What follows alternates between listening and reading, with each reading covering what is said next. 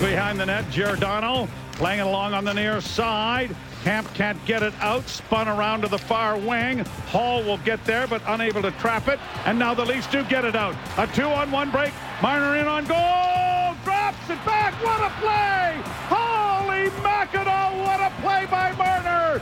And David Camp has nothing but a 4x6 to throw it into.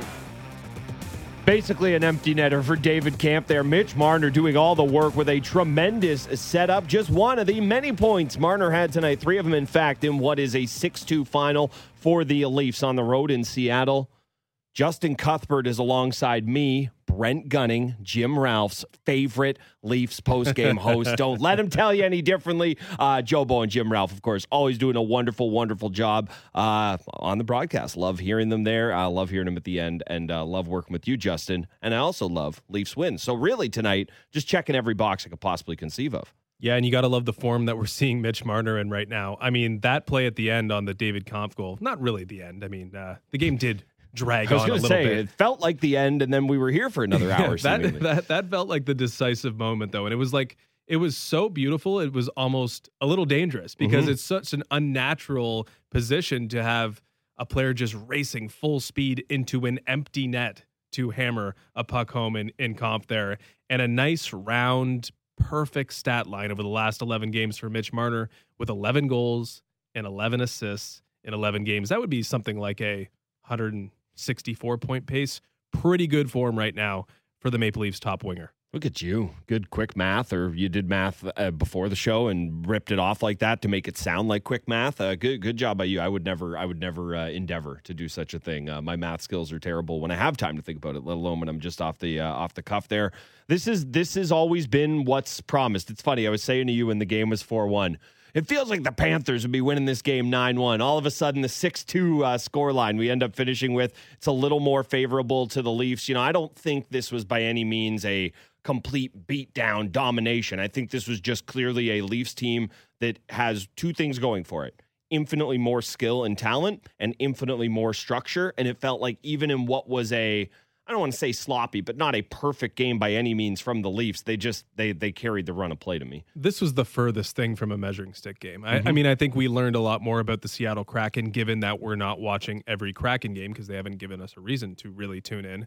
But we learned about them rather than the Leafs. I mean, this at times had a beer league feel, honestly, for good and bad. I mean, we mentioned the Marner goal. I mean, that's something you would see not executed in the same way, but when one team is clearly better than the other, think it looks like and that. you start Harlem Globetrottering out there, but at about half the speed of Mitch Marner, you might see a goal that looks like that, or with a goalie out of position the way Chris Driedger was out of position because of Mitch Marner.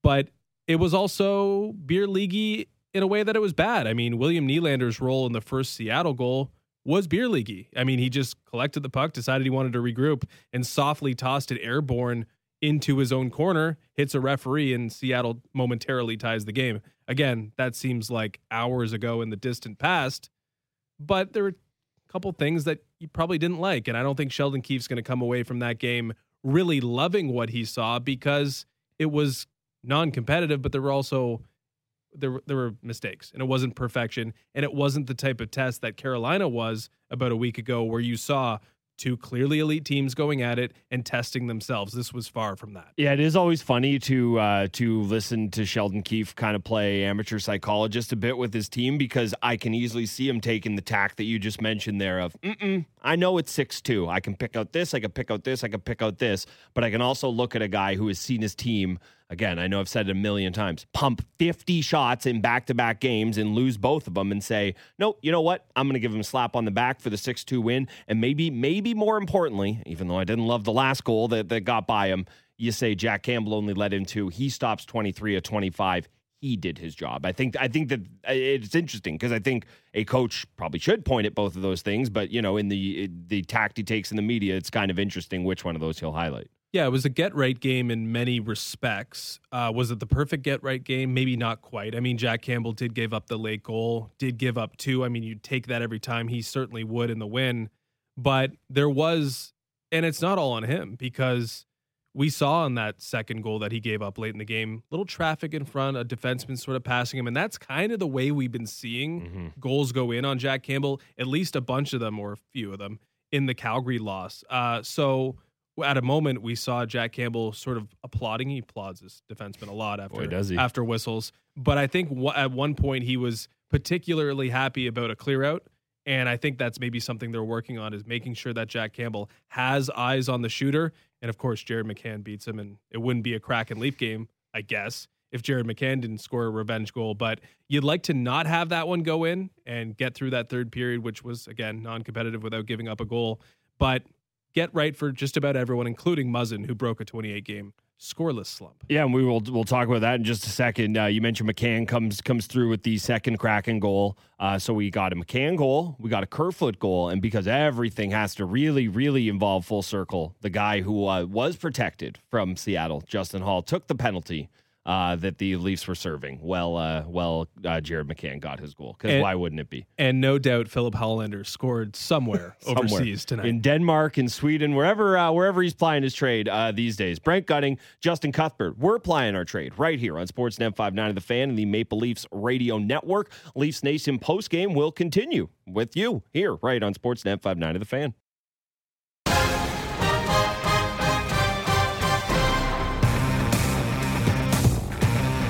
Brent Gunning, Justin Cuthbert alongside me, walking you through what is a 6-2 win for the Leafs in their lone trip to visit the Seattle Kraken this season. Plenty of different Leafs finding the back of the net. Alex Kerfoot, Michael Bunting, hey now, Andre Kasha, Mitch Marner, David Kampf, but the maybe the most interesting goal scorer of the night, and definitely the least excited goal scorer of the night, Jake Muzzin, an absolute bomb from the point. Timothy Liljegren setting him up on that. Also interesting that those two are playing together later in the game. We'll talk about that here as well. But Muzzin, he's not the most demonstrative guy. I think stoic is a very apt word for him. But for a guy who doesn't score a ton of goals, and I know you don't want to be showboating in a 6-2 win here, but there wasn't a hint of a smile or anything from Muzzin on that. Right to business for him. I'm sure he's thrilled to get the goal though. Yeah, you said it, took out all of his frustration that we'd assume is building up in what's been a weird year. Not how it was a weird game. We got hurt early and now he's scoring a goal at the end. It's really hard to keep track of what is happening in Jake Muzzin's world. But again, if he put all of his frustration behind that, he still kept us guessing because we got no emotion from him out of the goal celebration or lack thereof. So Jake Muzzin's just keeping Leafs Nation on their toes. We don't know if he's ready for the playoff, if he's just waiting to overcome an injury. I almost put him on LTIR earlier tonight. Yeah, he needs a new defense partner, if that's what he thinks he needs. We just don't know what's going on in his world. But the main characters in the hockey operations side of things, and Kyle Dubas and Sheldon Keefe, well, they seem to think that he's going to be just fine when it matters the most. And maybe that is indeed the case, and we're just going to have to keep guessing until then. Yeah, that's what it's going to be. And I think something we've been guessing about all season long is what exactly is the blue line gonna look like. Justin Hall and him, they were such an important pair for this team last season.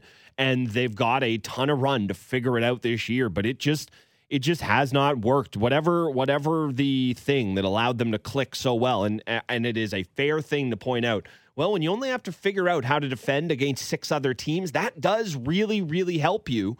But, Justin Hall and him, Jake Muzzin, just haven't been that pair this year. Late in the game, we see Liljegren up there. Now, I'm sure part of that, I don't know, maybe you're upset with the penalty Hall takes, and maybe it's a little demotion in that regard. Maybe it is, we know Keefe is unafraid. It's funny, when I, or at least this is how I think of it, when a coach gets the blender going with the forward lines, I think, oh, look at this creativity. Look at the mixing and matching, trying to concoct something, make something work.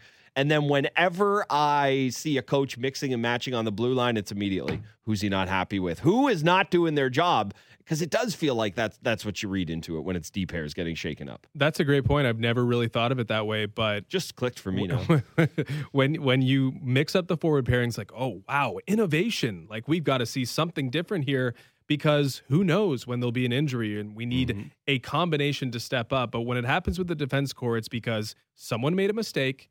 Someone's got to sit on the bench for a little while because it just isn't working, at least here and now. And, we've seen experimentation, but it's mostly forced or required because there is an injury or there is a complete downturn in play by one of these defensemen. So it is interesting that you make that point, and I don't know exactly what we saw. We might have to wait for Sheldon Keefe to explain it to us at some point, although I don't know if we're going to get that out of him tonight. But again, it seems like they're all searching for something on the back end, and Justin Holl in particular. I singled out William Nylander earlier, maybe a bit unfair because there was a lot of good in this game, and that second line that has been struggling a little bit at 5-5 did produce 2 5-on-5 goals, which is fantastic. But if there was someone who was the picture of a little bit of sloppy play, especially in the defensive zone, it was probably once again Justin Holl. Yeah, he was, and there were just a few moments, and it's funny, there, you and I were sitting here watching the game together, you pick out little plays, and even plays that he was able to work his way out of, it felt like by the skin of his teeth, like he had to do a Houdini-esque escape just to make the smart, safe play. And, credit to him for doing that at times, but it's a guy who's clearly been fighting it. It's so funny. For so long in this market, we had the conversations about the blue line, and you actually didn't, you didn't love what was at the bottom, but that wasn't the problem. The problem was always, man, if you could just get Morgan Rielly a partner. And I think in hindsight, maybe Ron Hainsey wasn't the worst partner for him at times. But now you finally got that, and you can finally set and forget your top pair. And I know people will quibble and say, oh, that's not a Victor Hedman. Okay, there's much like there's only 10 number one centers, there's only like 6 number one D men in the league, or guys we think of that way. That's a number one D pair, and you finally have that here.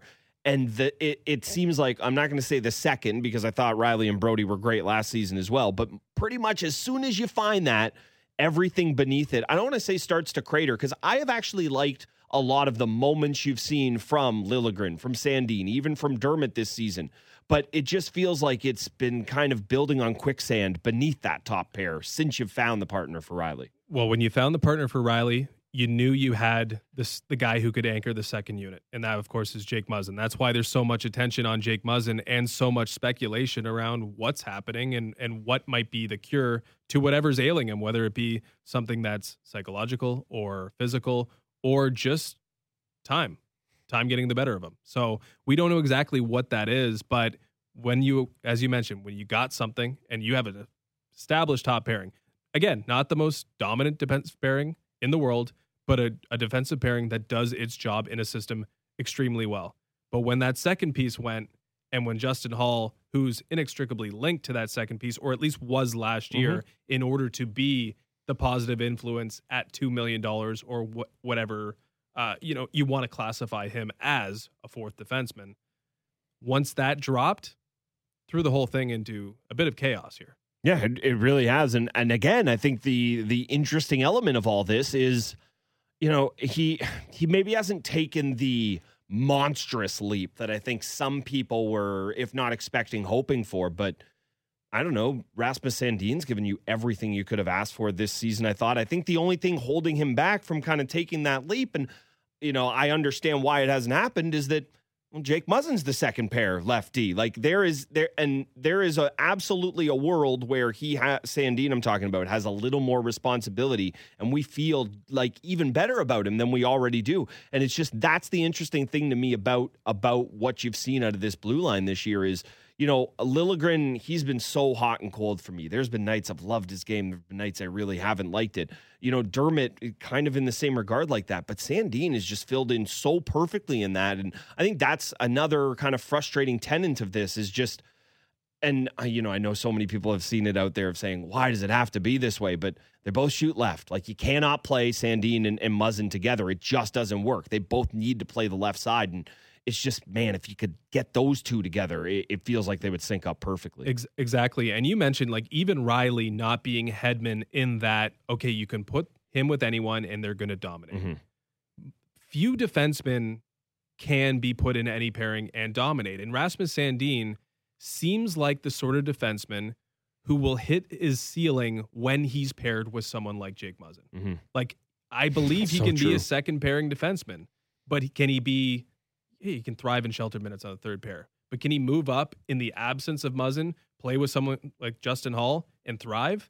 I don't think so. These defensemen, in a perfect world they're not, but they are kind of defined in a way that puts them into a box given what their playing partner might be. Like, he is that type of defenseman who pairs well with this type of defenseman B, if you want to call it that. And right now, as you mentioned, they're saturated a bit on the left side in terms of like the quote unquote, A chair. Yeah. If to use a radio analogy. Yeah, no. Like, all the A chairs are on the left side. You found one complementary pairing for the top unit. You had one last year in the second unit, and you're still searching for it, I think, with Rasmus Sandin. Yeah, you are. You absolutely are. And again, Liljegren and him, I've liked at times. They obviously have a ton of chemistry, but it's just, how much can you trust two defensemen, who the oldest of whom I think is 23 years old? If they're Kel McCarr, a lot. But if they're just about anybody else, not a ton. And you have to earn that trust, and it's a hard thing to do in this league. You mentioned the second line there. Some better things out of them tonight. William Nylander, if you're just going off the score sheet, you like his game, we'll break that down as well. A few more things to get into before we wrap things up here on Leafs Nation postgame. Brent Gunning alongside Justin Cuthbert here. Keep listening on Sportsnet 590 The Fan.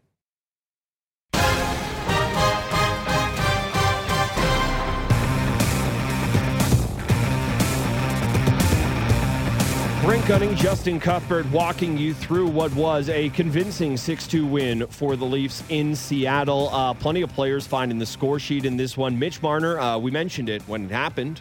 We should probably mention it again. 400 points on his career.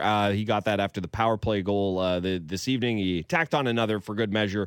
The only guys who have got to 400 as a Leaf faster than him: Doug Gilmour, Matt Sundin, Austin Matthews, and my personal favorite Leaf, Sil Apps. Those are the guys who beat Marner to 400 points as a Leaf. Not a long list. You're always reminiscing about those days with Sil Apps dominating for the Toronto Maple Leafs. Yeah, it's they don't come around often, obviously, but you have two doing it at about the same time. I think Marner 20 games behind Austin Matthews, so I guess he'd be a little ahead in terms of the games that he's played in his career to this point. But coming in together, doing it together, and forming one of the best lines in hockey. It's special to have those two hitting these numbers, and 500 will come soon enough. Yeah, it will, right around the corner. 500. Sidney Crosby, please don't score tomorrow, so I could potentially be in the building for 500 on Thursday. Not 500, but two assists tonight for William Nylander. He had the boo-boo on his first goal.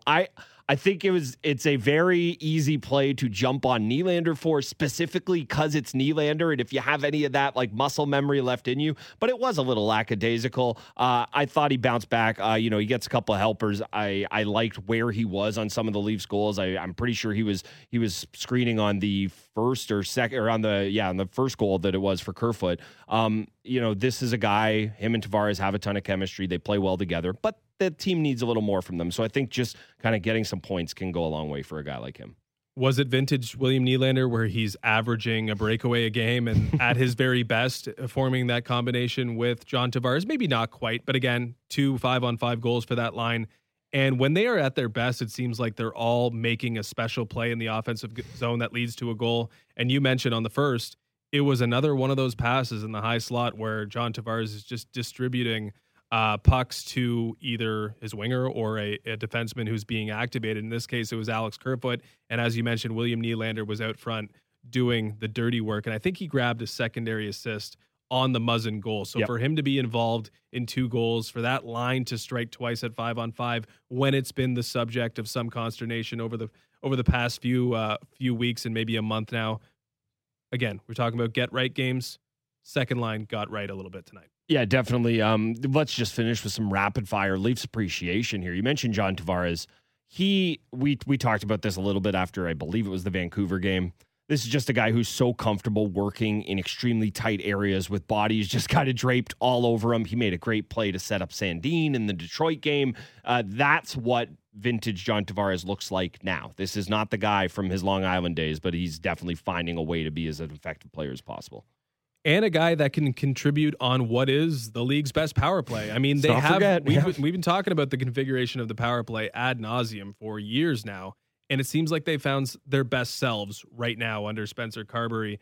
And I think a lot of that had to do with roles, and I think all of them had been working to define those roles. And John Tavares has sort of mastered his role in the offensive zone, where he is that expert distributor with his 2 skates planted deep into the ice so no one else can move him on the puck. And if we are handing out adulation or accolades, accolades, what I'm looking for, Jason Spezza. Let him what I wanted. Let him run that second power play forever because that was another beautiful setup for him. Oh, that's exactly where I wanted to finish. Jason Spezza, I don't know how many times he's done exactly that in his NHL career. I don't know if 400 is a low number or a high number. It's in my brain because of what Marner did tonight, but he's going to keep doing that as long as he's playing in the NHL. Leafs back in the win column with a 6-2 win in Seattle. The Leafs will be back at home on Thursday against the Penguins. I'll be there. Gord Stellick will be back. Justin, tons of fun. Thank you so much for hanging out with me the past couple nights. Most importantly, though, thank you for listening. It's been Leafs Nation Postgame on Sportsnet 590 The Fan and the Maple Leafs Radio Network.